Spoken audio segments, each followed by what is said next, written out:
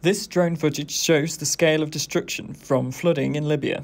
Whole neighbourhoods in the eastern city of Derna were swept away in the torrents after two dams failed following heavy rain.